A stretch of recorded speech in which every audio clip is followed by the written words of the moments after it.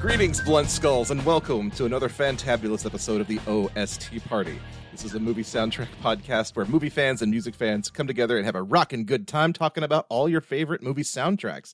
My name is Joseph Wade. I'll be your host for this evening. Here with me tonight, as always, is my lovely and belligerent co-host, Libby Cudmore. Libby, what's shaking? Not much. Kind of a throwback episode tonight. Never thought we'd dig into this one. No, it's kind of fortuitous that we're doing it tonight because we're on the eve of like the 30th anniversary of Coneheads.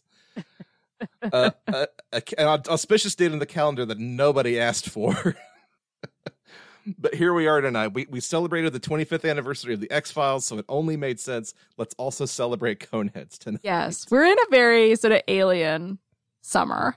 We really are. Like the 90s were all about aliens, and I think it's coming back around now. Did you ever have like the alien head necklace or keychain? No, I never did. One of my friends liked to pass around like alien head guitar picks. That's like the closest I ever got. Okay. Yeah. So, yeah, my sister had an alien head necklace. I never had one, but I can see it if I close. Like I could just picture it. Right. The kind of surprised those haven't come back. Like the great kind of triangle with the weird like eyeball. Yeah. Yep. Love that. Enamel. Mm-hmm. Oh, boy. Well, before we talk about Coneheads, let's go back to our last episode where we talked about the X-Files movie soundtrack. And the poll for that episode was pretty cut and dry. We had 4 songs that we put up to ask you what the best song on that soundtrack was. And, of course, winning the poll with 50% was the Foo Fighters' Walking After You. It's a great song. Like, I'm not going to lie. It wasn't what I voted for, but I do love it. I mean, it was what I voted for. So there you go. And then tied for second place with 25%, we had Better Than Ezra's One More Murder. Heck and yeah. Then More Than This by The Cure. Both good songs. And then Sorry X, Crystal Ship got a big old goose egg. Yeah, we didn't love that one either. If I'm being honest, I just kind of had to pick one to put in there. Yeah. So it was bound to be something else. But after this episode, we'll put up a poll for the Coneheads soundtrack, and we'll let you decide what the best soundtrack on this is. On Twitter, as long as Twitter holds out. We keep saying that, but it keeps being true. Yes. Now, this soundtrack was actually reissued on vinyl in 2019. Really? Yes. Oh, my God. Was it like misshapen? Like a Conehead? No, it was not. But I believe it was a Record Store Day reissue. Okay, that makes sense. And there apparently is a copy available for purchase at Rock Fantasy. Okay. In Middletown, New York, which I learned about because it was in the special When Lit pinball documentary. It's like a head shop / record store / pinball arcade. Nice. Yeah. They have the Foo Fighters pinball machine that I talked about last week. Oh, yeah. Okay, cool. I hadn't had a chance to play that one yet, but I'm excited.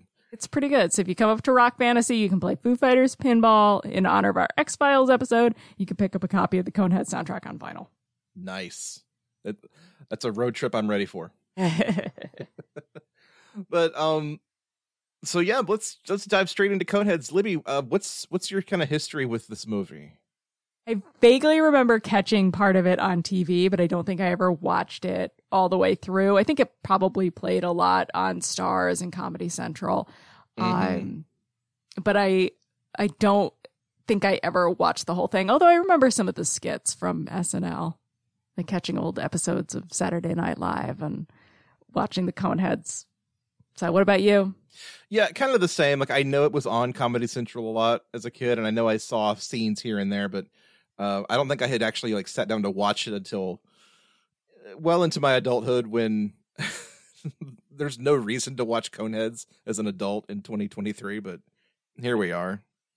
No, I actually just watched this a couple of months ago, kind of by accident, and when I suggested this for this episode, I knew that it was on Amazon Prime. When I went to watch it, they had taken it off and you had to pay to rent it, which I kind of felt a little insulted by, because when I did rent it and I clicked play, it started it from the middle of the movie, which was where I stopped it last time when I watched it for free. Thanks a lot, you jerks.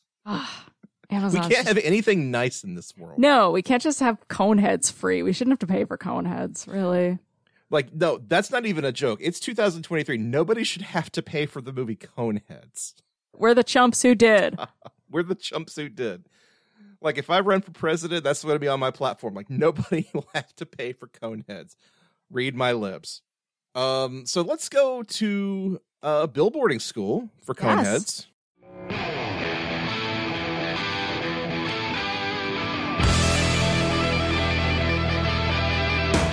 Which I was surprised to see that there is some. It charted, but not for very long. So the Coneheads soundtrack came out July 20th, 1993, almost 30 years ago, entered the charts in August at number 194. The number one album that week was Cypress Hill's Black Sunday. Top soundtrack that week was Sleepless in Seattle at number 3. Also a good one, okay. It's kind of a forgotten movie. Like, I don't even remember what was on that soundtrack. Yeah. But Coneheads lasted 6 weeks, peaked at number 162, so it never really made it that far. Fell off the charts in September when the number one album was Garth Brooks' In Pieces. Of course. And the top soundtrack was still Sleepless in Seattle at number 5.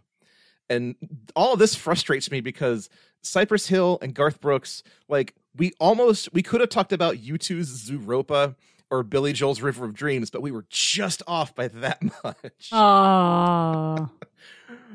We could have made fun of U2 and Billy Joel just a little bit, but no. You know, now they're having their revenge. Yep. But one of the songs off of the soundtrack did become a pretty solid Billboard hit. We'll get to that in a little bit. Final thoughts. The Conehead movie came out July 23rd, 1983, my 7th birthday. And so we're talking about it on my 37th birthday. Right. So, yeah, I'm 37?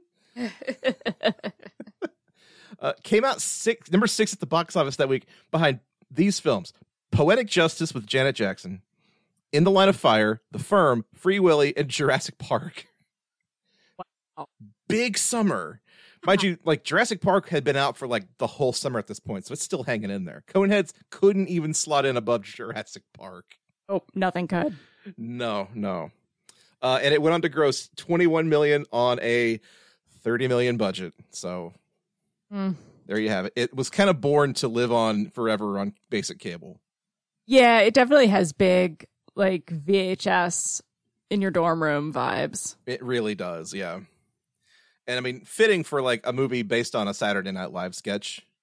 That's kind of where it belongs. Yeah, they were probably thinking they were going to have another Wayne's World. I think that's almost exactly the thinking. Yeah. Because like they saw Wayne's World was going to be a hit, and Lorne Michaels was like, we got to make more movies. Mm-hmm.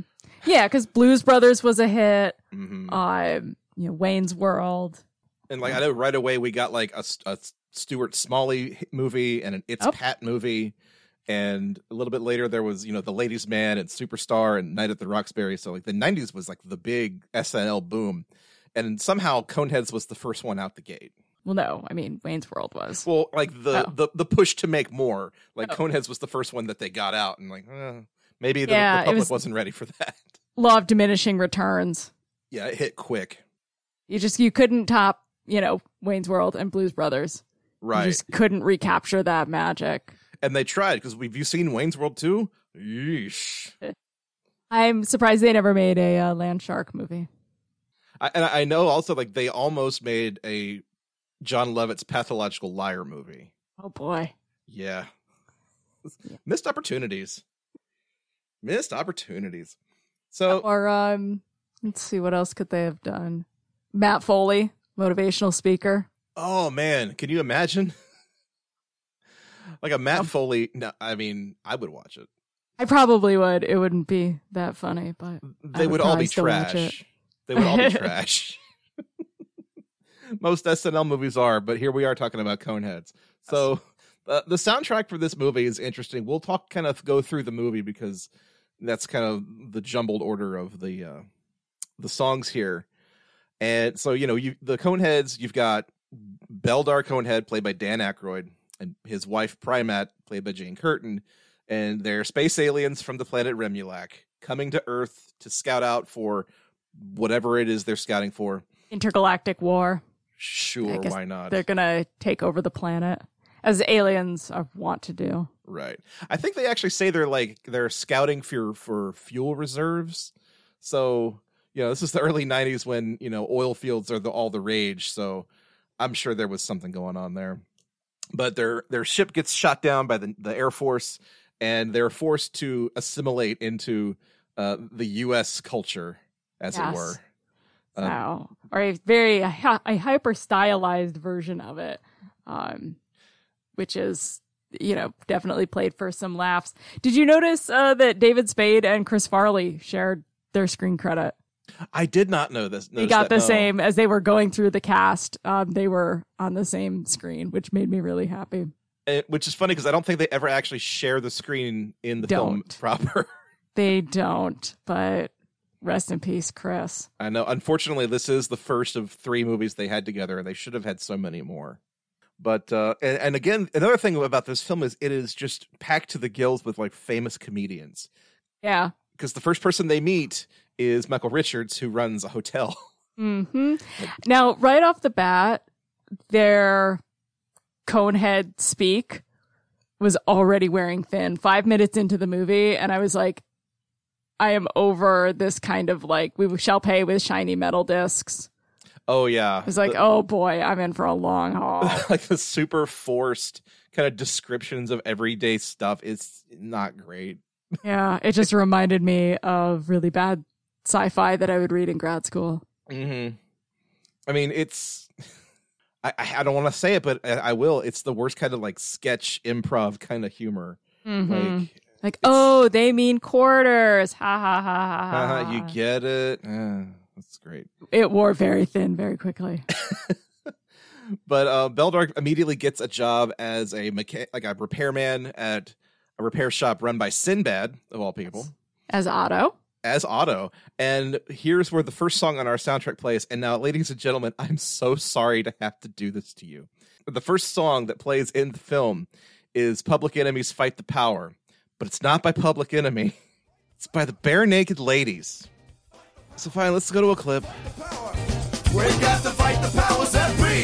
As the rhythm's designed to bounce, more counters as the rhymes designed to fill your mind. Now that you realize the breath of rhyme, we got to pump the stuff and make it tough. From the heart, it's a start, a work of art to revolutionize, make a change, nothing strange. People, we are the same. No, we're not the same because we don't know the game. Again, I apologize on behalf of the world that this exists. I feel like Canada owes us an apology. I hate this song. I hated it before I heard it. I hate it on principle. Mm-hmm. I don't care that it's fairly well made. I hate that it exists, and that Bare Naked Ladies should be deeply, deeply ashamed of themselves. The only credit I will give this is that deep in the film, they start chanting "Give Blood." So I feel like at some point they realized they're doing something wrong and they need to start righting that ship. Put some kind of positive message in here, please. But just the placement of it in Sinbad's shop. It's so tone deaf. It's just come on, guys. And it's definitely done with irony. And I just want to see Chuck D push Stephen Page down the stairs. Right. And apparently Stephen Page has a house not far from me, so I might just do it myself. I mean, you could probably get Chuck D on Cameo and tell him about it and be for an extra cameo for you, just go do it and film it. We could push Stephen Page down the stairs for what he has done to your song. And it's especially baffling too, because Anthrax had already done this with Public Enemy and it was fairly popular. So I don't know why Bare Naked Ladies thought they could do it too. It's this sort of irony-drenched early 90s horseshit. Yeah. We saw it with Green Jello. We saw it kind of throughout the 90s with pop punk bands covering 70s songs. It's just drenched in irony. Ooh, we're white and we can do whatever. It goes back to Tank Girl and then that Joan Jett cover of a Cole Porter song. It's the same kind of thing. Although Yeah. the more I listen to that one, I actually kind of like it more and more. I like it a lot. Yeah. But that one doesn't even seem to quite have the irony and the self-loathing that Yeah, a lot of them do. It's not like winkingly sarcastic. Yeah, and these are just like they seem like, oh, we're white and we're gonna cover this because we can. Like just the ultimate in white privilege of just like, haha, look how funny we are. Mm-hmm. Like, what power are you fighting, bare naked ladies? Like maple syrup cartels? Did U.S. Border Bro. Patrol like bully you guys again? Like, Yeah. Like, Stop it. Bare Naked Ladies are on tour this summer. Someone go to a concert and please just yell out, play Fight the Power and see what happens. They'll probably do it because they still don't know any better. And I don't mind the bare naked ladies, but this song makes me want to bully them. Oh, yeah. Like, this is the stuff that, like, made them popular, too. Like, this kind of gimmicky stuff. I hate it so much. It's awful. There was a great article decrying 1 week and just about how much the author hates 1 week. Oh, is that the guy from Stereo Gum? Yeah. Yes. I love that piece so much. Yes, and he's like, don't let the sun set on you in Tulsa, bare naked ladies. Love it. I love that rage. That's Channel great. that. Rage Against the Machine, and the Machine is the complex that put bare naked ladies on the charts. Ugh. But anyway, so Beldar has to get a social security number. So Sinbad takes him to see Adam Sandler, who gives him a fake ID and a fake social security number. All right, here's the deal. Your name is Donald R.D. Chico. Got that? Donald R.D. Chico? Yeah, that's you. D-E-C-I-C-C-O. You were born August 11th, 1951 in Brockton, Massachusetts. Brockton, Massachusetts? Oh, it's a lovely town there. And your name is what? Donald R.D. Chico? That's right, you are. It's nice to see you. Your wife's name is Mary Margaret Rowney, born June 26, 1955 in Narragansett, Rhode Island. But you're from where? Brockton, Massachusetts? Hey, my mother's from there. I kind of love this scene. It's great, isn't it? There's like Adam Sandler is like really, his dialogue is snappy. He's quick. He's well delivered. Mm-hmm. He kind of runs away with this scene.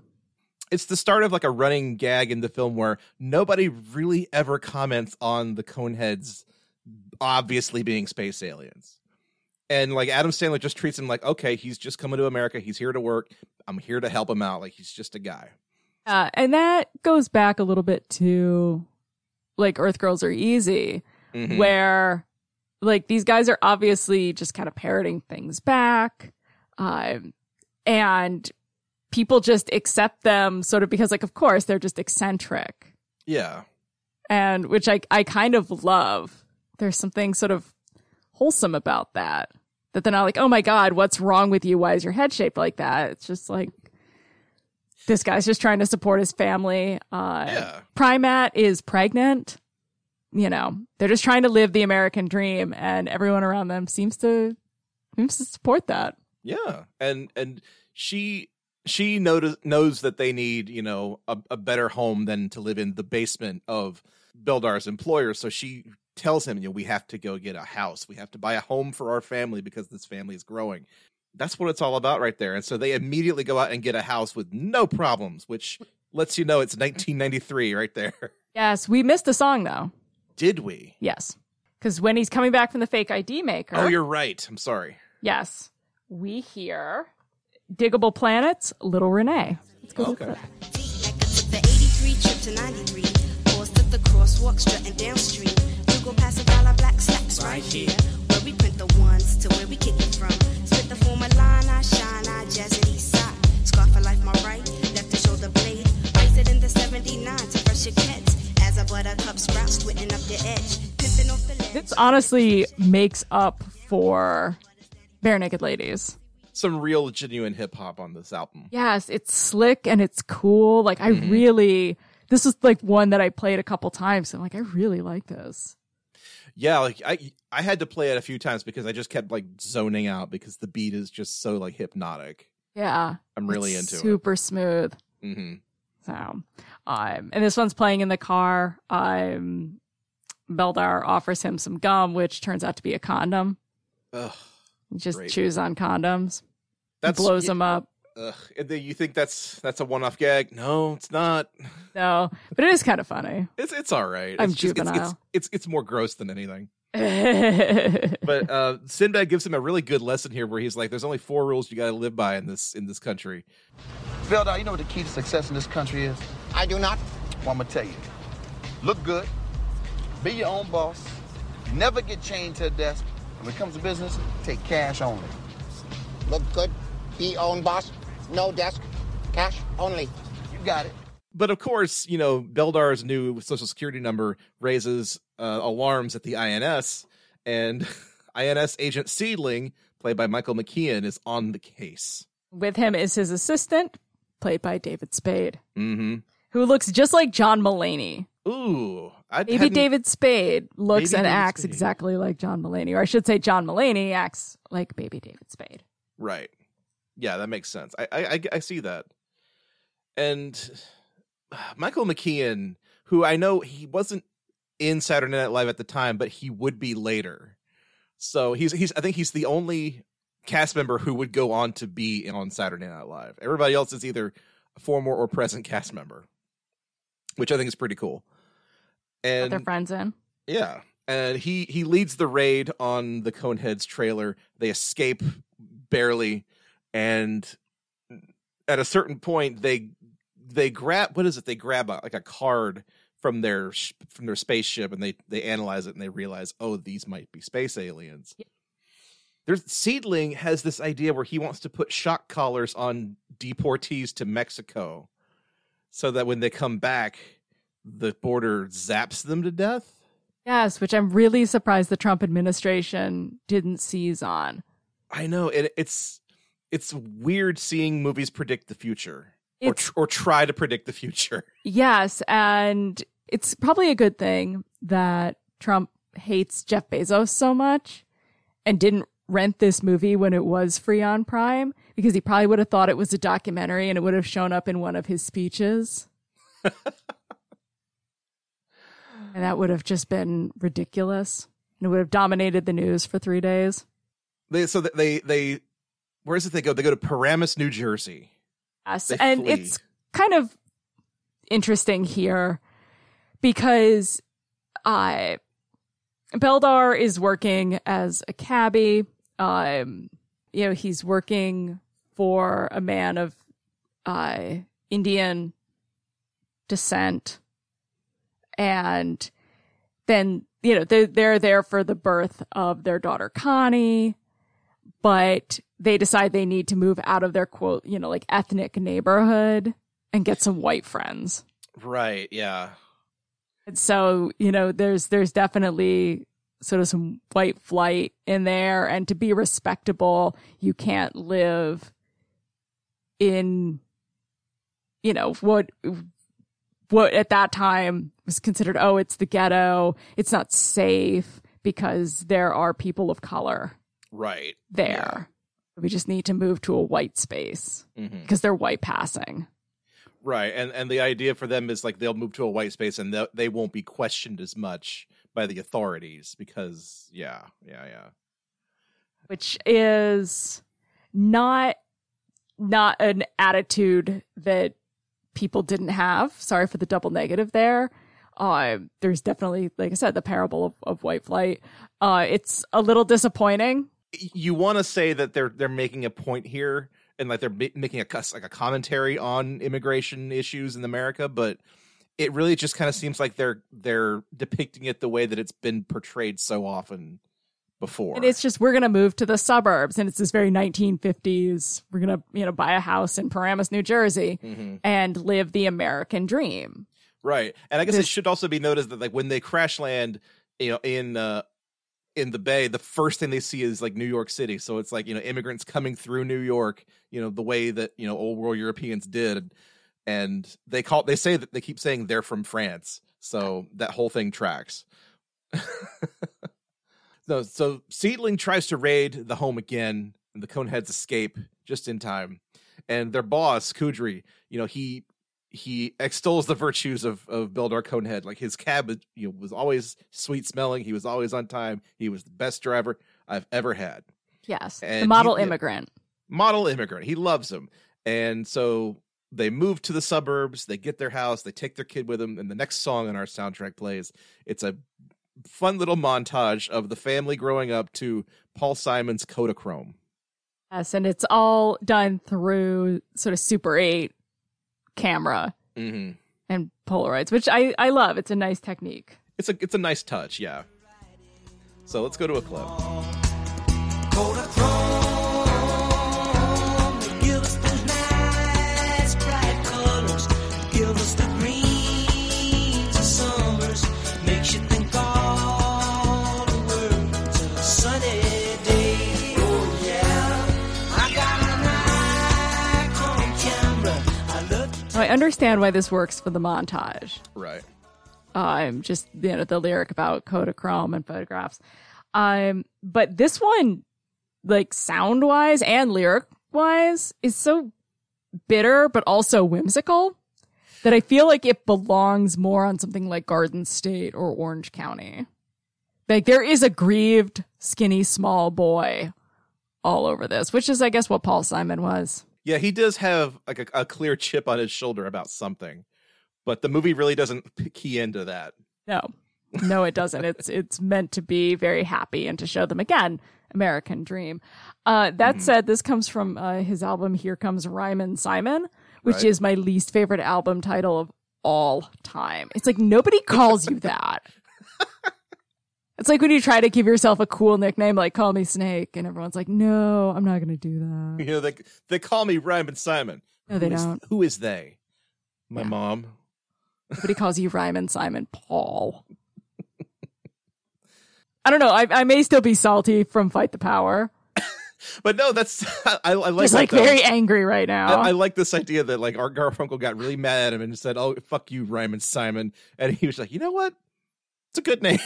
Yeah, I'm gonna call myself that from now on at parties. Oh my god! Shut the fuck up. And then, of course, when Kodak a few years ago decided they were going to discontinue the Kodachrome, product, this song was all over the place, and everybody played it to death. Ugh. Yeesh! Like, yeah, we get it. It's a song about cameras. Okay, we don't have to do this. We could choose not to do this. In the playlist that I sent you for this episode, there was a clip from an MTV special on the Coneheads movie soundtrack. Yes. And there's a clip for a song that's going to come up later in the film by Slash, where Slash says that his song was meant to be played during this montage. And when we get to that, I will bring this back because in my mind, there's no other way this montage could have gone any other way. Like, because it does, like, sound wise, it really does fit this sort of gentle, thoughtful, growing up in the suburbs feel. Yeah, it turns the movie into like a really sweet kind of family comedy. To where at this point it was sort of a weird joke on immigration, but now like no, we're deeply invested in like the Conehead family prospering in America and having their good old days. In this montage, we see their daughter Connie, and that is Danielle Aykroyd. Yes, she had visited her dad on the set and wanted to wear the Conehead, and so he got her in the film so that she could have her own. See, I love that. I know stuff like it's that. very sweet. Yeah. Just very briefly, sort of heading into the montage, we get to see John Lovitz as the dentist who caps his teeth. Yes. Again, making him more acceptable to white society, because he has many, many rows of teeth. And Drew Carey plays one of his cab passengers. Yeah. It's the first film appearance by Drew Carey. There's going to be a handful of film firsts coming up too. Mm-hmm. This movie launched 1,000 careers. Not really. Improbably. But fast forward through the montage. Connie is now 15. They've moved in next door to George Costanza, which is great. He has hair He was bald. That threw me. I had to rewind. I was like, is that... It That's sure Jason is. Alexander. It's Jason Alexander, yeah. So My you God. get Kramer, you got George. Unfortunately, Jerry and Elaine nowhere to be seen. Oh well. But now, they're entrenched in society. They're assimilated, I guess, and Beldar has to go through the unenviable task of driving Connie and her friends around. And she's got a fake tattoo on her cone. Unacceptable. Yes. She's wearing too much makeup. He has to raise a teenage daughter. Oh yeah, poor Beldar. Poor Beldar. Mm-hmm. And we see how just utterly defeated he is as he's driving them around. And Connie's two friends, Parker Posey and Joey Lauren Adams. Like the same year that all three of these actresses, by the way, are in Dazed and Confused as like a little clique. And here they are again in Coneheads. They're playing Soft Cell's Tainted Love on the radio. And of course, they crank it up and start shouting it in Beldar's ear. And he hates this. I would hate that too. Yeah. So let's go to a clip. Sometimes I feel I've got to run away. I've got to get away from the pain you drive into the heart of me. The love we share seems to go nowhere, and I've lost my line. One of the things with this album that I'm noticing, and obviously Soft Cell, Tainted Love is one of their biggest songs, but it's a cover. It is, yeah. Yes. Gloria Jones recorded the original in 1964, and this album has a bunch of covers on it. It does. It sneaks up on you. Yes, but it doesn't want to seem to fully commit to either being all covers or only having like one or two, because we've seen covers, especially in the 90s. We're starting to get covers of songs from the 60s and 70s. So it's kind of odd that this is like the one sort of errant 80s hit on the album. Yes.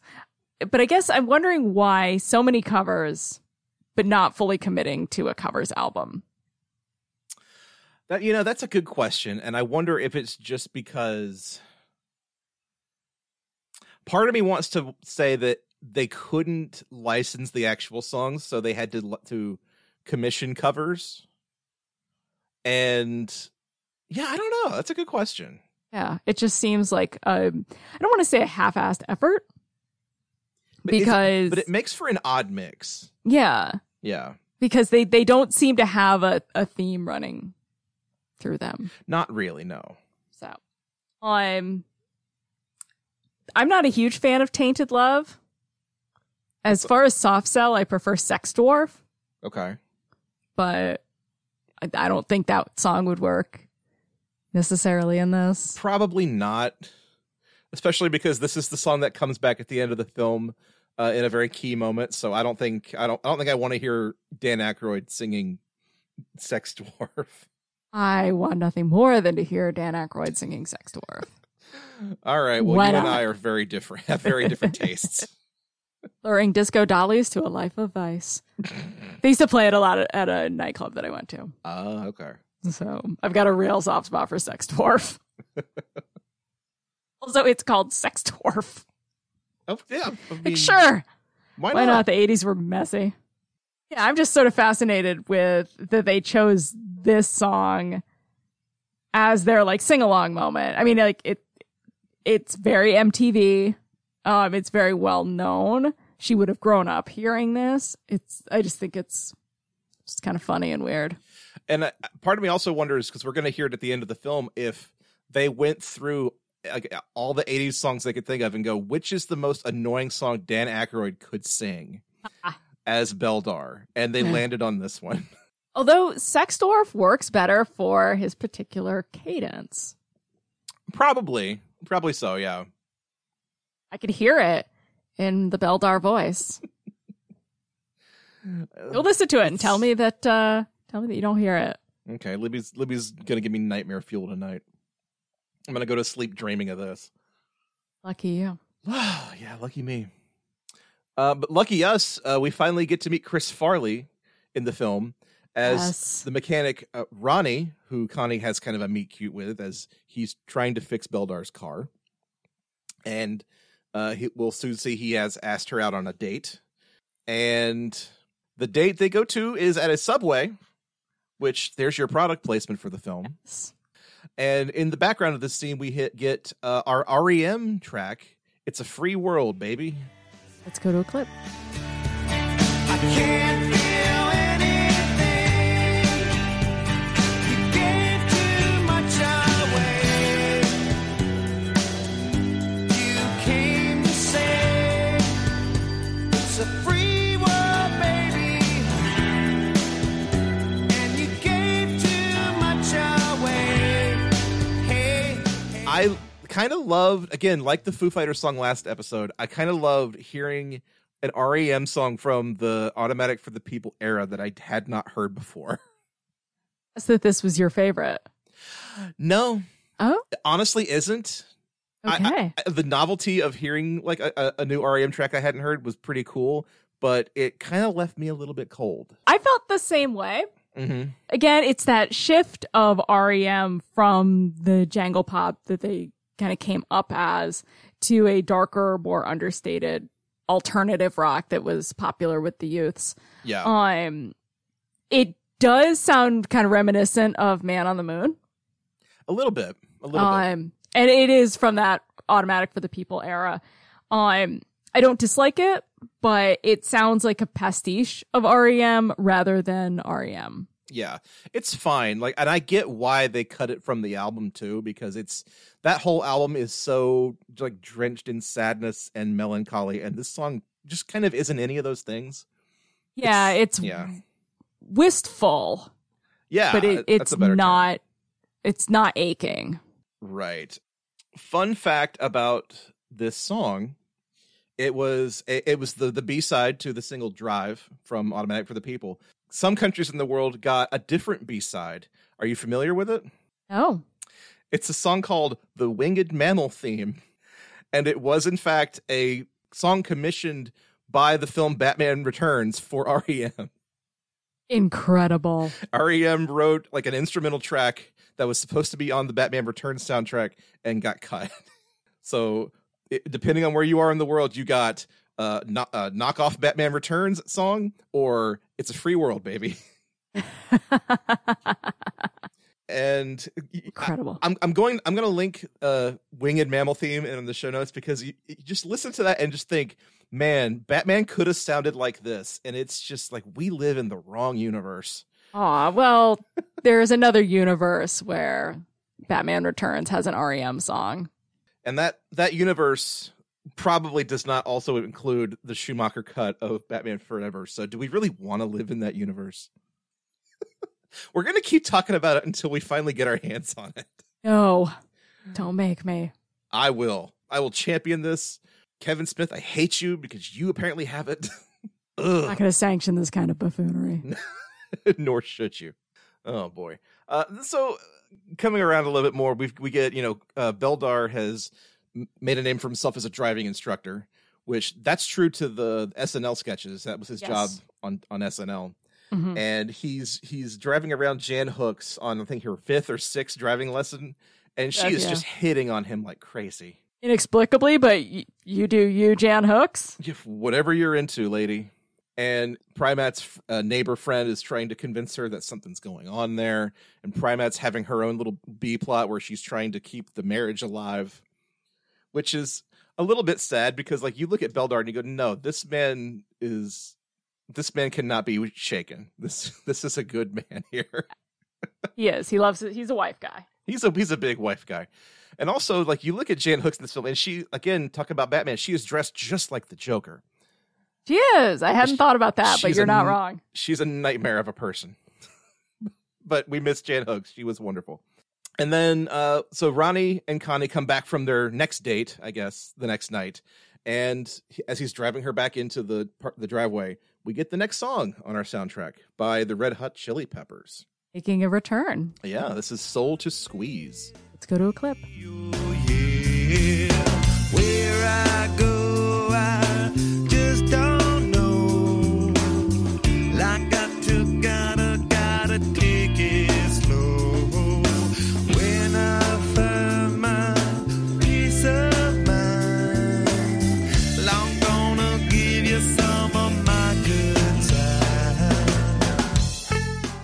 was wild because I don't know where I would have heard it, but I knew it instantly. It was like buried somewhere in the recesses of my brain.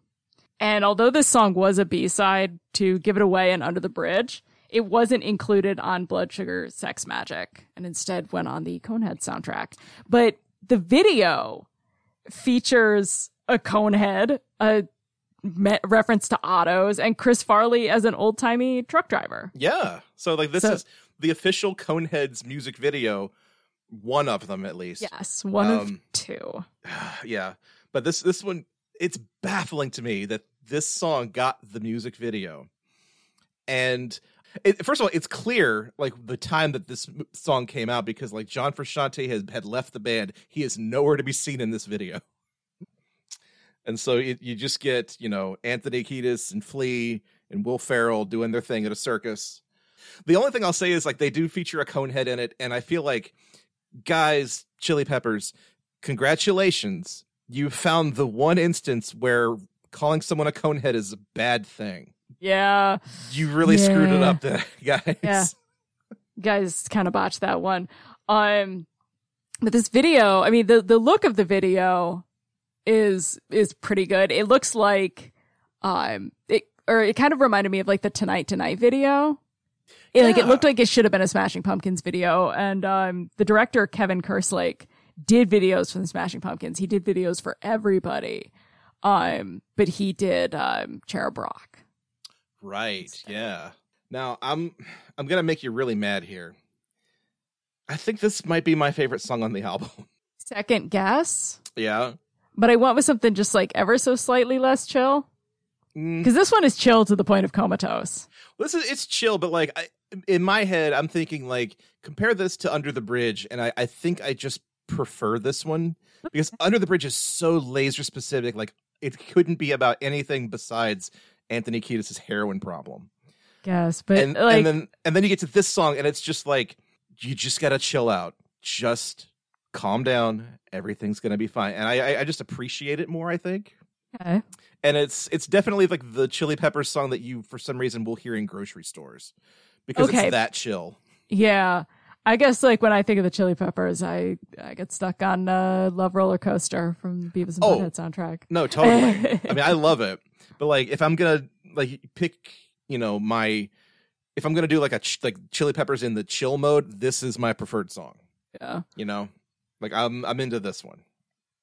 And this one, you know, this song hit number 22 on the Billboard Hot 100. It was a hit. And it was credited to the Coneheads soundtrack, correct? It was, yes. Oh. So that's kind of amazing. Yeah.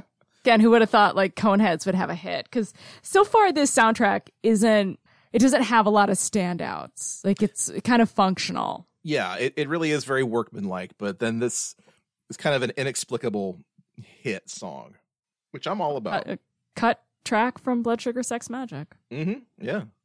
Ronnie is trying to make a move on Connie, and he gets too handsy. Mm-hmm. No means no, Ronnie. No means no, man.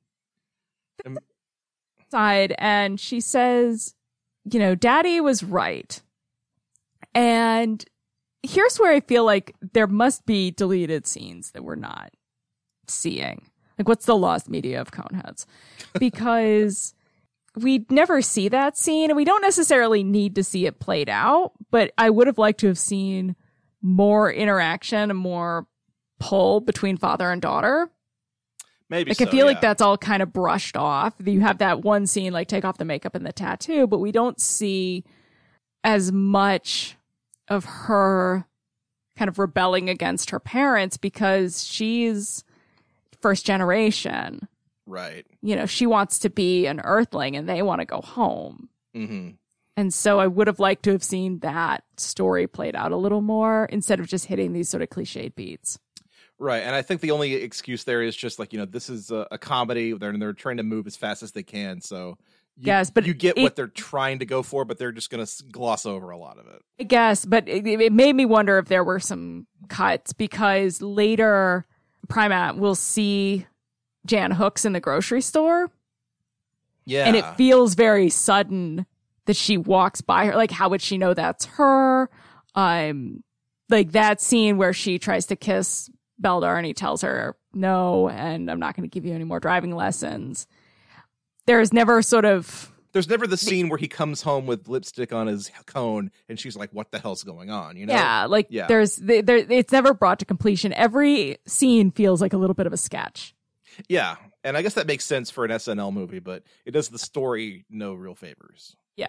Yeah, I agree there. Beldar goes after Ronnie. Right. Breaks his car and tells him he'll kill him. And Primat goes to comfort Connie. And they talk about love. And she has one of my favorite lines, which I think I'm going to start using, where she says, I read in a magazine that you can talk to me about anything. I wrote that one down too. Which cracked me up. Oh, man. Like, that's exactly how a space alien would think of it. Like, yeah. Here's how to have these, like, human emotions. This is what I'm supposed to say to you. Mm-hmm. Oh, man. I'm trying to get us through here. The next day, Beldar and Jason Alexander go to the golf course, and Tom Arnold shows up and is the one and only person in the entire film to actually make fun of Beldar for his head. And of course, it's Tom Arnold because that's his character. That's him. It's his bit. Yeah. But it was just one of those things, like, again, it felt out of nowhere. Mm-hmm. Like, it just felt like, we're going to insert this now? Yeah, and you wonder if there's going to be a whole thing where Beldar starts to have, like, second thoughts or feel bad about himself for being who he is. But it never really comes up again. It just, again, like, at this point, as they're trying to get us to the end, they're still throwing in jokes that don't really have punchlines. Yeah, they're just trying to, like, finish the story as quickly as they can. Yeah, but while still cramming in unnecessary jokes, like, you could have removed that whole scene and lost nothing. Although Ronnie does come up and say, I feel really bad about what I did to Connie. I never meant to hurt her. So right. So there's a very sweet scene there. And then Tom Arnold has to be like, hey, you have a pointy head. Yeah. It's like, Tom Arnold, nobody invited you.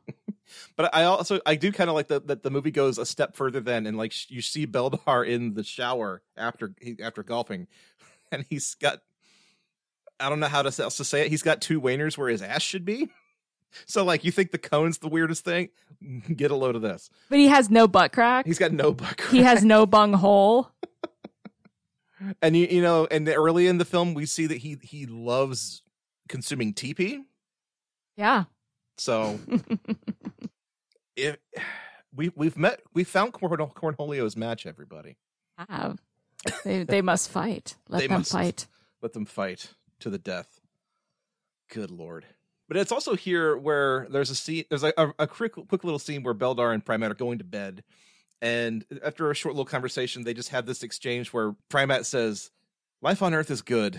And Beldar goes, I agree. Stability and contentment have been achieved. Like, what more could you want? They really have achieved the American dream. Right. Like, so now at this point, there's nothing left to do but to end the film.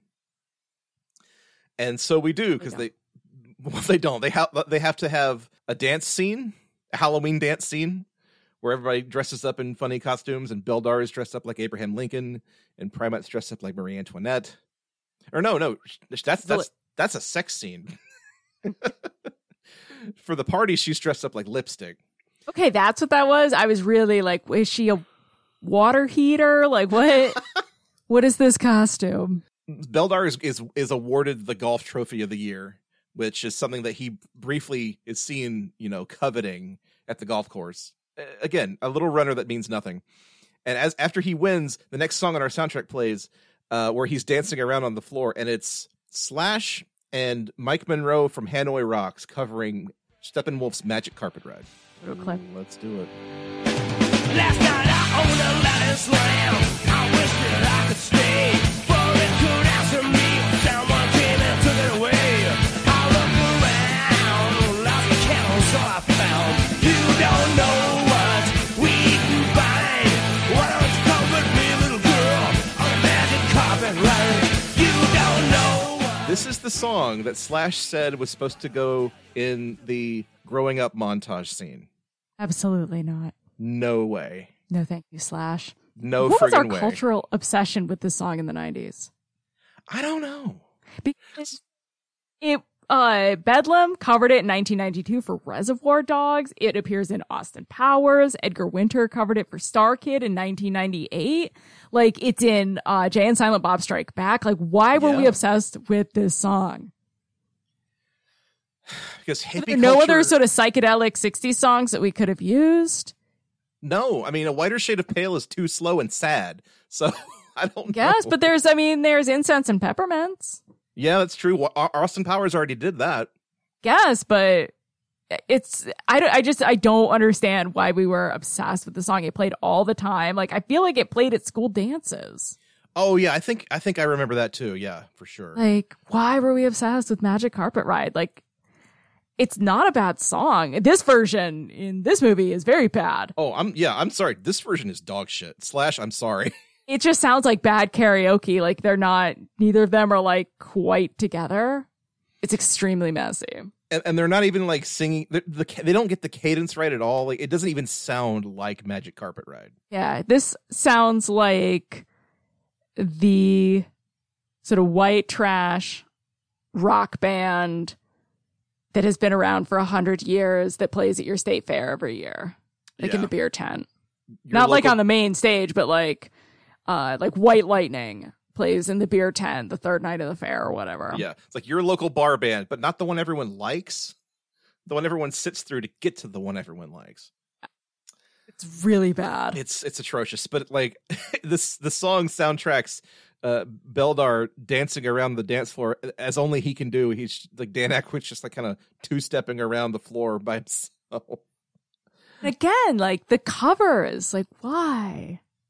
It's so strange. It's so bizarre. They're like half commitment to it. Because this isn't even like the last cover we're going to get.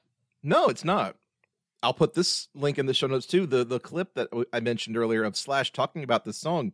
He talks about how he loves this song and he's always wanted a chance to cover it. And this is his big chance. And buddy, I'm so sorry to have to tell you, it sucks. Yeah, you blew it. You blew it big time.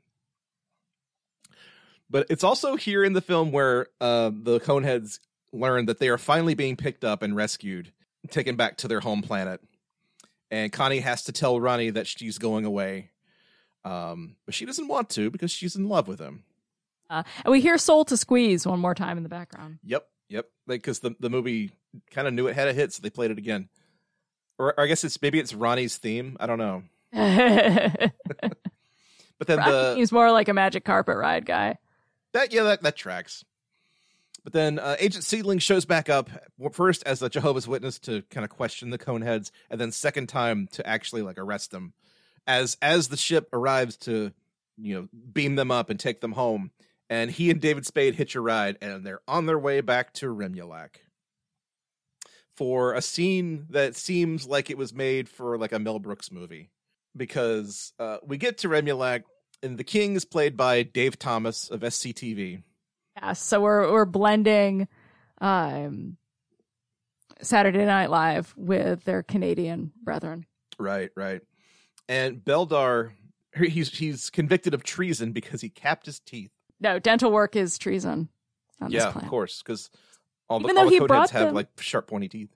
Yeah, even though he brought them Eli and Sneedling with shock collars on them. So the same shock collar, of course, that Sneedling wanted. Ooh. Yeah, wanted Good to put catch. on. That's nice. Wanted to put on refugees, and he also brings them condoms and some stuff from his car. Right. And he's apparently very pleased with this until he sees that Beldar's capped his teeth, and the sentence for which is to Narfel the Garthok, which is. If anything, if I've taken anything from this film for the last 30 years, it's the phrase Narfel the Garthok. Like, it's one of those things like you're in good company if somebody yells out station or wheeze the juice or Narfel the Garthok. Glad you remember that because I've already lost it. Narfel the Garthok. Narfel the Garthok. And the Garthok's first victim, it's like the Rancor from Return of the Jedi, but it's got a cone head. Well, it's Phil Tippett. Yeah. Monster. It is stodgy even by 1993 standards. Yeah, it's, I mean, again, this is the same year Jurassic Park came out, and clearly everyone was working on Jurassic Park. Yes, because it's clearly not moving quite right. Like it looks like the Rancor, where it's just too slow for the film. And you can tell that they didn't have much for it, because this fight scene lasts about 30 seconds. Mm-hmm. Because Beldar uses all of the earth tricks that he's picked up along the way. He sings Tainted Love to confuse it. Confuse me? It sure would confuse me. And then he makes himself a golf club, hits a pebble into its throat, and chokes it to death. Good for him. And congratulations, you choked a puppet. Big man. Big, strong man playing golf. Good for you, sir. With a puppet. And his prize for narfling the Garthok is that he requests to be taken back home to Earth so that, quote unquote, he may conquer Earth. But it's a ruse. It's a ruse. He turns out he just wants to go home and take Connie back home. And he takes Seedling with him so that he can get a green card so that he can legally stay. But he leaves the sniveling Eli to kiss up to Dave Thomas. Yes. Which he immediately slots into that role like a glove. Yeah. It's great. Yeah, David Spade gives a really very funny, very underrated performance. Mm-hmm. He's good in this. And the last scene of the film, Ronnie has showed up to take Connie to the prom. And we get another cover song in this film. This is a cover of Frankie Valli and the Four Seasons' Can't Take My Eyes Off You by Morton Harkett of Aha. Oh, is that who that is? I did not realize that. Okay, good. Cool. So let's go to a clip of this one.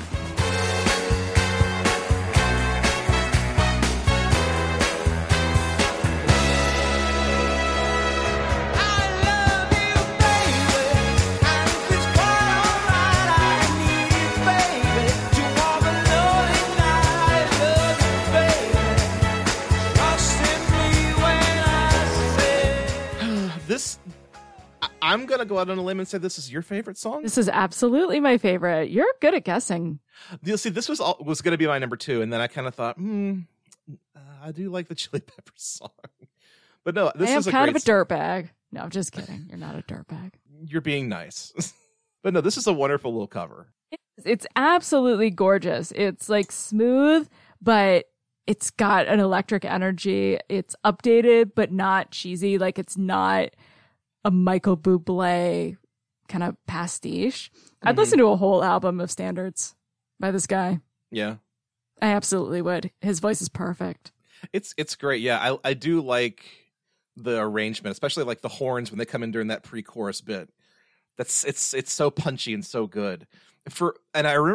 I knew this song ended the film, and I think for the longest time I thought this was the original, so I had to go back and listen to the Frankie Valli version to compare them. Like it can kind of throw you off because it sounds so authentic. Yeah. Like it's not corny. It's not ironic.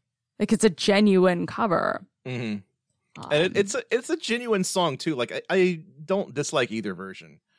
This one updates it sort of in the right way. Right. This is the scene I remember from catching it on TV because it was like, holy shit, Chris Farley. Oh, so, yeah. So this is like the one scene from Coneheads I actually remember. And I do have a special place in my heart for this song just because this is a song that Nikki and I sing at each other a lot. I think it's just because we both really like that one scene in 10 Things I Hate About You. Oh, that's still sweet. Where Heath Ledger is so embarrassing, and I think we're both just trying to embarrass each other. Oh. It's fun. But no, I played this at your for her wedding because she wanted to know, what was on the soundtrack, and I played this one for her, and she like immediately just started dancing around. Like, this is a great song. I love that. Maybe I should change my vote. This might be my favorite song on the album. It's good stuff. It's really so good. Like I said, there are peaks and valleys. The bad songs are really, really bad, but when the good ones hit, they hit so hard. They hit so well, and there's a couple more. Yeah, because there's a couple of songs that we could not find in the film, but they're definitely on the soundtrack. Would you like to pick one out? Yes, Katie Lang and Andy Bell of Erasure cover No More Tears, which is originally sung by Barbra Streisand and Donna Summer. Let's go to a clip. Pack his raincoat, show him out, just look him in the eye and simply share. Enough is enough. I can't go on, I can't go on no more. Love, enough is enough. I want him out, I want him out. That's all. Again, another cover. This one is it's a pretty honest cover. You could play this at the roller rink. I really like it. I'm always happy to hear Katie Lang every time she's on the OST party. She always brings it, and this is no exception. This was almost my favorite. I almost picked this one. I was like, I thought you might. I thought how you I might. feel about Katie Lang. I really do, yeah. I do love the way this song switches gears midway through and becomes kind of a disco dance song. Yes, which the original does as well. Oh, okay. I went and listened to them. But yeah, the only person who I think could really come close to matching like Barbra Streisand's voice would be someone like Katie Lang. Yeah. It's just her voice is perfect. It's so good. It's so good in this. Like I like no notes. It's so good. It's perfect. I kind of hate that this wasn't in the film too. Yeah, or if it was buried way down in the mix. Right. So, just like let's see here. I guess the only other one we haven't. Well, there's a big one we haven't covered yet. But let's talk a little bit about. I don't know how to pronounce this. Chail Jiao by Babel. Yeah. Let's go to a clip.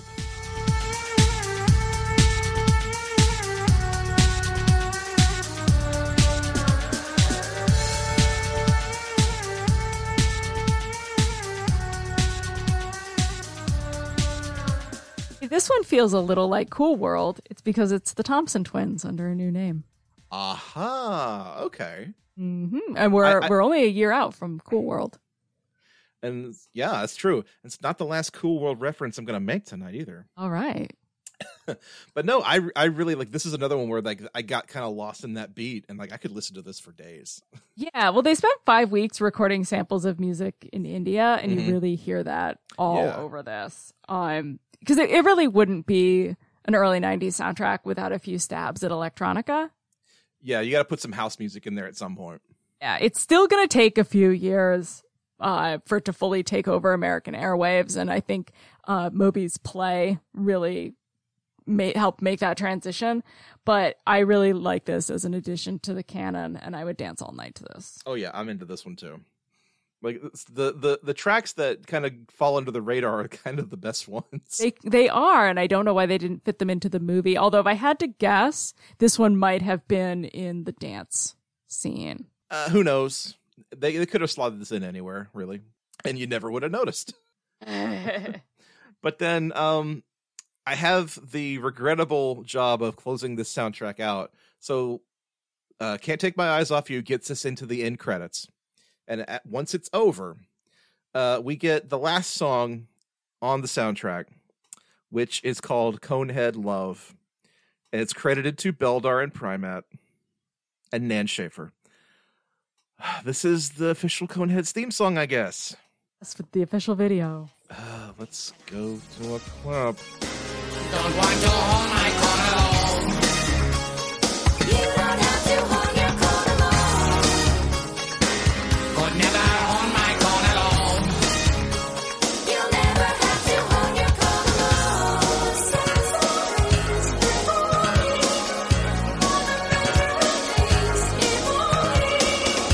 alone. Dan Aykroyd feels the need to do this a lot. Right, because it's not the first time he's done it. He also did it on his Dragnet movie, City of Crime, which may legitimately be the worst song ever recorded. Because honestly, this is at least a little bit funnier. Yeah, where does that stack up with the Bare Naked Ladies Fight the Power? You know, I think I'm going to give Dan Aykroyd the edge because he tried to rap first. So his crimes are greater. His crimes are greater. Like, Bare Naked Ladies, all they did was try to do an ironic cover of Public Enemy. Dan Aykroyd like really actually went for it. with Tom Um, Hanks. I also kind of can't tell if I love this or if it's just too silly for me. I got sort of Hitler rap vibes from this. Yeah, That was there's- like the closest comparison I guess I could make. It was like, it kind of sounds like the Hitler rap. right, because the song is all about the Senso rings and like Beldar and Primet kind of doing a little bit of role playing and getting themselves into the mood, and this is a sex song. Like, I think is what makes it really gross for me. Because the Senso rings, like, they put them on their heads and that's how they fuck. Right. And I'm like, that's gross. I don't know why that, like, it weirdly bothers me. And I mean, I'm not here to kink shame. Do what you gotta do. But it just, like, I don't know. I mean, and the whole chorus is about is Dan Aykroyd singing about masturbating, where how he doesn't want to hone alone, and then the girls come in and they're, you don't have to hone alone, and like, I get the metaphor, but like, just stop. Dan Aykroyd, please don't. No. And like they do different videos. They do Robert Palmer. They do Bruce Springsteen. They do ZZ Top. And it's just like, UHF did it better. Yeah, like, you guys have been beaten to the punch so hard on this, but thanks for trying. Yeah, I like Connie's chorus. That's kind of nice. Like, that Kind of Enya-esque. It gets into like a weird, like, I can imagine a more fun version of this song where it's not about Coneheads. You know, like that could be a fun take, but every time it comes back around to Dan Aykroyd, we're like, oh, that's right, we're still doing this. We're still doing this, huh? I do like the fact that they call out J. Robert Oppenheimer for some reason. Yes. Now, hear me out. Okay. Because Oppenheimer's about to open. Right. Don't pair Oppenheimer with Barbie. Pair Oppenheimer with its true sequel, Godzilla. Yeah. Yeah, and you know, there is a Godzilla movie coming out this year, so you could do it. Oppenheimer and Godzilla. He's basically Godzilla's dad. It's true, yeah. Don't go for the 1993 Matthew Broderick one. No. Go for the original. Or if you're a real one, you know, go see Godzilla -1 in theaters this December. But I mentioned this earlier and I almost forgot it. The clip of the video that is on YouTube, it apparently comes from that same MTV special that the Slash clip was featured on. And before the music video starts, they play this heavy metal stinger. Did you recognize that song? I did not. It's Ministry's NWO from the Cool World soundtrack. No. Yes. I don't know why they used it. Yeah, because, okay. Sure. But it then launches into Dan Aykroyd as Beldar telling us that he's about to drop the greatest music video ever made on us. And then this happens. Yeah, I'm still waiting for the greatest music video ever made. Right. Maybe it's a shame that he didn't make a music video for like Grosse Point Blank or something, you know? But ladies and gents, that's Coneheads. Libby, what do you think of this soundtrack? I don't love it. It's pretty mid. There's a couple good songs on here, but nothing essential. Joe? Right, yeah. There's a couple of tracks that I'm going to keep. You know, the Solo Squeeze, I'm going to give that one a pass just because like I've always known that song. But the Can't Take My Eyes Off You cover is great. The couple of I lost the name of the band. The Diggable Planets track, the Babel track, those are really good. Yeah.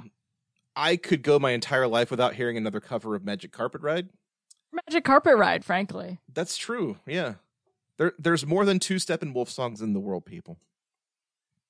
And Bare Naked Ladies, you guys know what you did. Yeah. And we're never going to forgive you. I don't care that you wrote It's All Been Done. I don't care. Your crimes are too great. Fair enough. That's Coneheads, everybody. Couple of good songs. Couple of really terrible tracks. Streaming, or if you find it, you know, for 50 cents, it's worth picking up. It's not worth getting on vinyl. No, I wouldn't. Actually, when we haven't had a repress of the Dumb and Dumber soundtrack, which is way better. That's true, yeah. And I think it's odd that on like Apple streaming, like some of the songs are not available, but Conehead Love very much is. Damn it. God for that. Oh, boy. So, Libby, what's up for the show next time? Well, as we reach our 90th episode, we're doing another On the Fives, and we're going to be talking about our favorite songs from video games. And we may have a special guest. We might. We're going to have to pull some strings, line some things up, but I think we'll have a really good time talking about some classic video game tracks. We'll have a great time talking about video games. I'm really excited. My buds and I, we can't stop talking about video games. But anyway, Libby, where can our listeners find you on the internets? Find me on Twitter, as long as it exists, at Libby Cudmore. I'm also the same over on Blue Sky. You can find me on Instagram at record_Saturday, or you can listen to me talking about season 3 of The Righteous Gemstones on the Misbehavin' podcast. Joe, where can we find you? You can find me on Twitter and Instagram and Blue Sky and Threads at Cordial Wombat. All those places, I'm same name, Cordial Wombat. Or you could hear me yell about Christmas movies all year long on the Christmas Creeps podcast. I'm supposed to be recording an episode about the Claymation Christmas special this week, so look out for that. And you can find us online at OST Party on Twitter, ostpartypod@gmail.com. Send anything you want, from questions to comments to recommendations. And last thing I will say is we would really love it if you would go to your podcatcher of choice, leave us a star rating and a review. Tell people what you think of the show, if you enjoy it, and let us know how we're doing. Yeah, we'd love to hear from you. Absolutely. And come join our Discord channel, please. I would love to talk shop and talk soundtracks with y'all on Discord. We'll have the link to that in our show notes. We want to build a community, so come join us. So for the OST party, that about wraps it up. So I'm Joseph Wade. I'm Libby Cudmore. Buy the ticket. Take the ride. Consume mass quantities.